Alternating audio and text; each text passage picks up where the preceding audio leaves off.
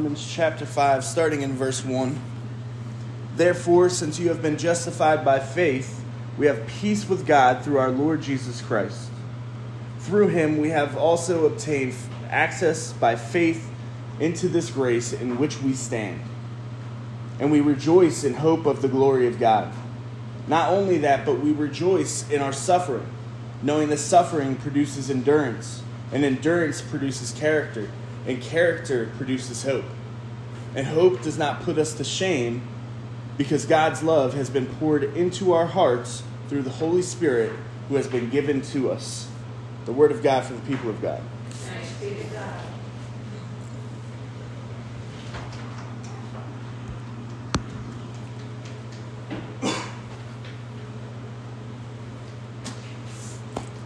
So I'm going to ask a question again that I asked a few weeks ago, and I think I might get some different responses at this point. Has anybody started listening to Christmas music now? Yeah? There you go. At least somebody. It is now that time of year. I know Bright FM officially switched over to being a Christmas station for the rest of the year.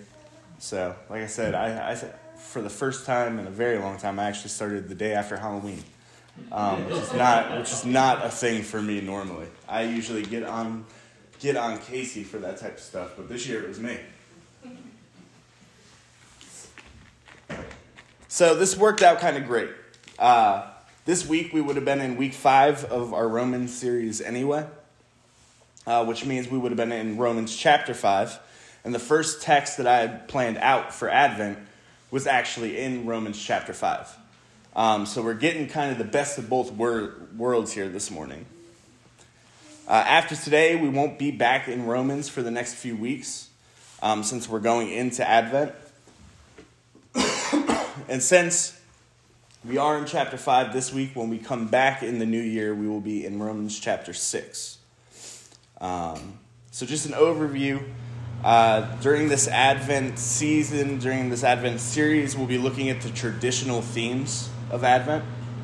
So we'll be looking at hope, peace, joy, love, and of course, we're going to cap that off with Jesus.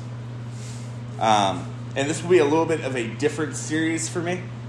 I won't be breaking down and kind of explaining texts and trying to apply them to the best of my ability like I normally do. What I'm going to be doing is talking about more major themes within a text.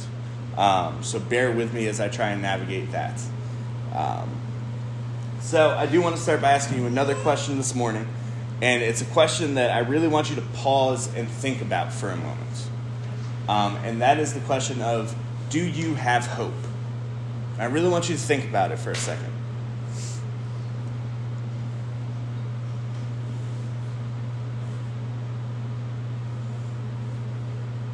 I think for some, if not most of us, it can really be a tougher question to answer right now, right?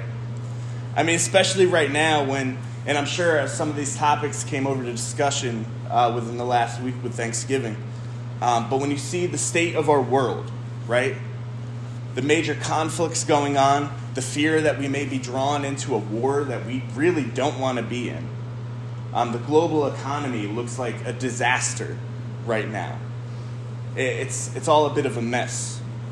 And we see the state of our country. And I know I was talking to some of you last week after a meeting about the violence that we see going on in the streets, especially in our major cities like New York and San Francisco.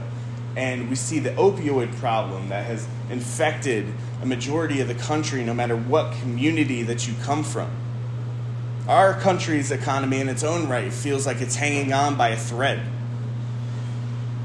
And you start to get this anxiety because you start to feel like everything's just barely holding on and everything's about to crumble. And we can even look at the state of our denomination, right? In the United Methodist Church, a church that we all love, that the fact is that it's currently separating because of the actions of some. And there's just seemingly no way to save it in its current form. When we look at all these things, and for some of us, when we look inside ourselves, maybe we feel a lack of self-esteem, or you've been feeling this type of inadequacy in your life. Whatever it is, it's not hard to feel a lack of hope. But the truth is that we all need hope.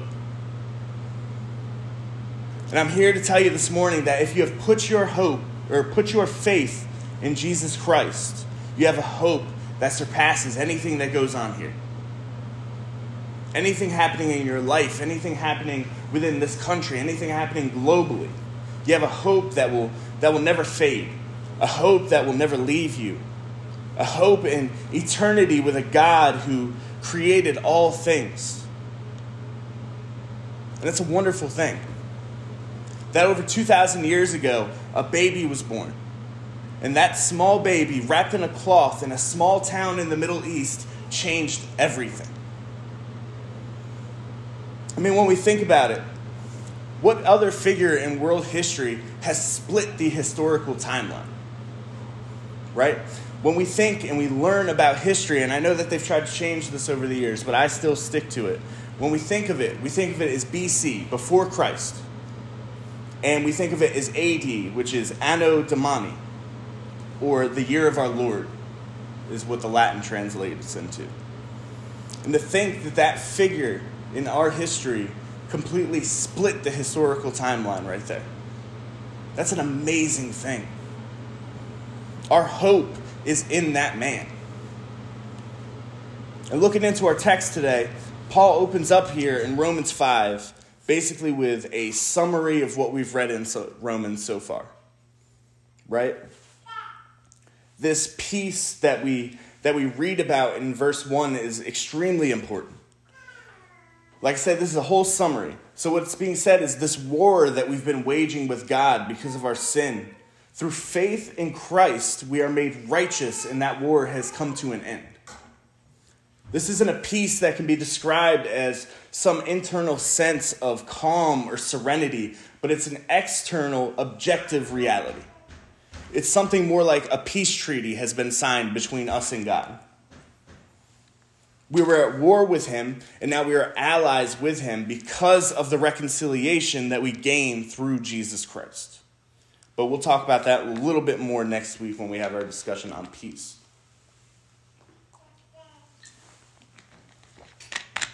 This word hope, which is the main point of our message today, doesn't have the same definition as the English word that we think of when we think hope. Right? Webster's dictionary explains the definition as a desire with expectation of fulfillment. And when you think about that definition, there's no real certainty in that definition, right?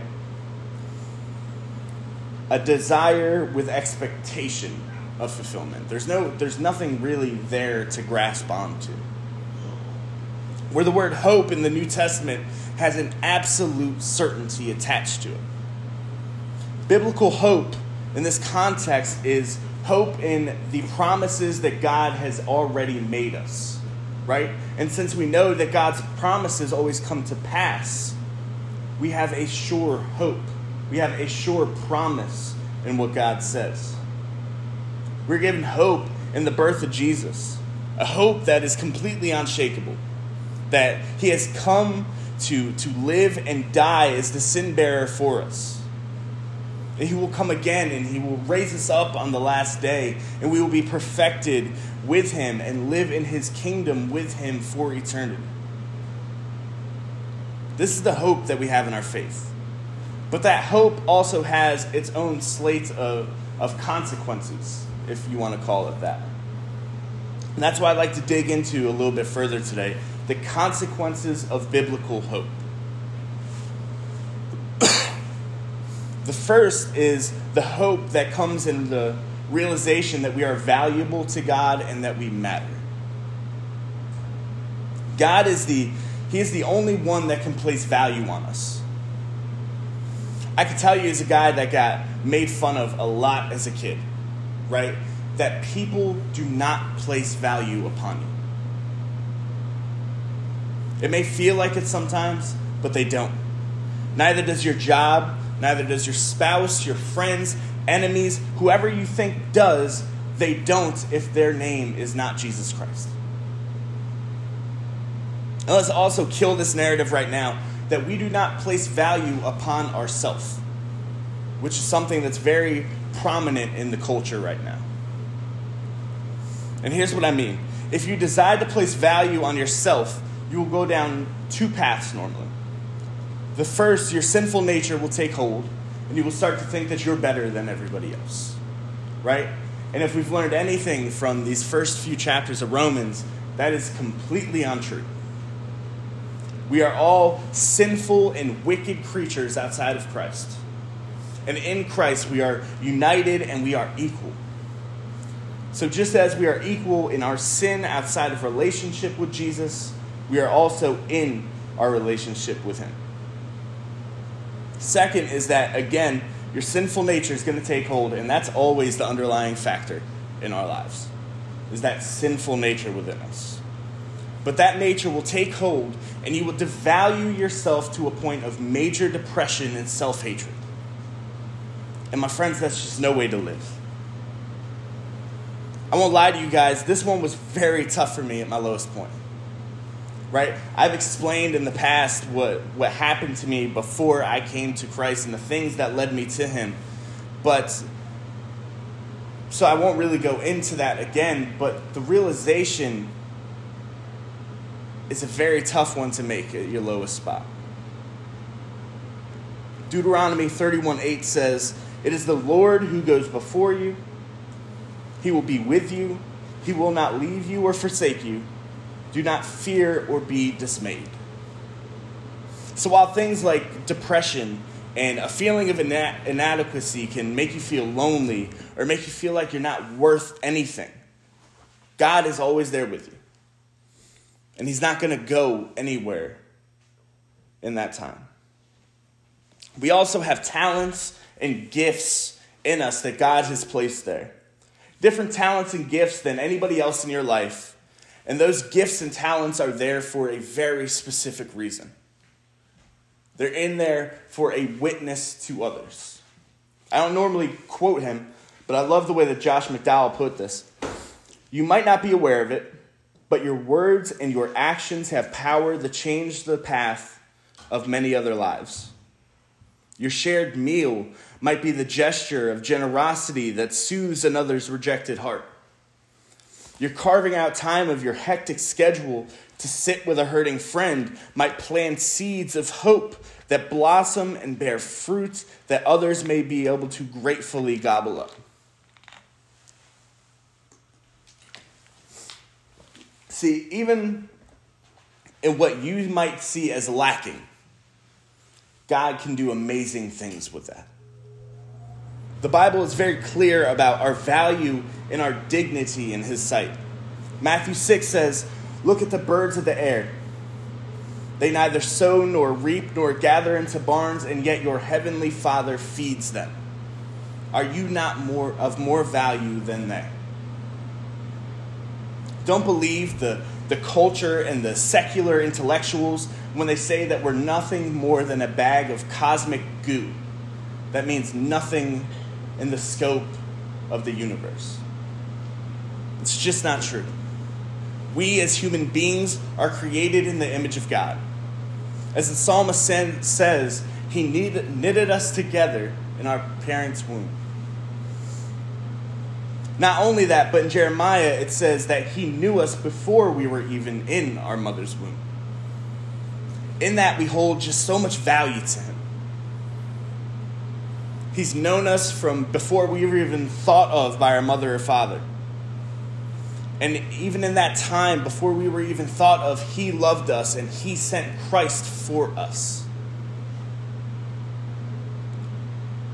Never forget that hope of God's love for you and the value that he puts on you in every single human life on this planet. The second thing is the hope that comes in realizing that we are not our mistakes. And can I tell you, a sense of relief came over me the first time that I realized this one. We've all made and will continue to make mistakes in our lives, right? It's in our nature. We're a fallen species that will always fall short. But here's the thing. In those times, God reminds us through texts like in 1 Peter 5 to humble ourselves, therefore, under the mighty hand of God, so that at the proper time he may exalt you, casting your anxieties on him because he cares for you. Or Lamentations chapter 3, the steadfast love of the Lord never ceases. His mercies never come to an end. They are new every morning. Great is your faithfulness. The Lord is my portion, says my soul. Therefore I will hope in him. God offers fresh opportunities for reconciliation in our lives every day. But we need to remember that putting our hope in God isn't just a passive thing that we do, but it's an active thing that we do, and we must turn to him. On our worst days, we long for something like a do-over button, right? Something that can take the mistakes that we made of the day or the month or the year and just make them go away. Something that can make us feel like we're not as much as a walking disaster as some of us feel like sometimes. And there's good news on that front. One exists, and it's right at the throne of God. And he keeps his finger on that button, just waiting to push it. All you need to do is turn to him. We're not our mistakes. And even when you make those mistakes that we're all going to make, no matter how difficult they are for you to look past, God already has looked past them. All you need to do is lay that at the foot of the cross. Church, we all have value. Our lives truly matter to God, and we're not living in our mistakes when we are in relationship with him. At the end of the day, your hope is not in an economy. Your hope is not in a government. Your hope is not in the whims of other governments around the world. It's not in your denomination. It's not in your church. It's not even in your pastor. But understand that I love you all deeply. But I, just like all of those other things, will let you down.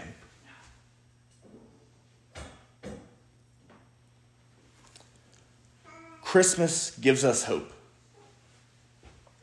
A hope that is only found in Jesus Christ.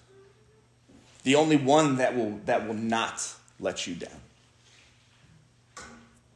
His promises are certain. His promises are real. You have a hope and an absolute certainty that he will be with you forever. And as we look through this series, we'll be looking through these things that God says that he gives to us, these promises that he gives to us. And I pray that you will see and live in that hope that he gives us. Let's pray. Father, we come before you on this day and we thank you. We thank you for the hope that is available to us in your Son, Jesus Christ. A hope that can and will get us through any hardship that we may face. A hope that is built on your promises and not on our own. Lord, I pray that if anybody in this congregation needs prayer, that they would come to the altar and they would meet you there. And that you would ease their hearts and their minds. That you would place a hope in them that is completely unshakable. We pray this in the name of your Son, whom we celebrate this day and every day. Amen.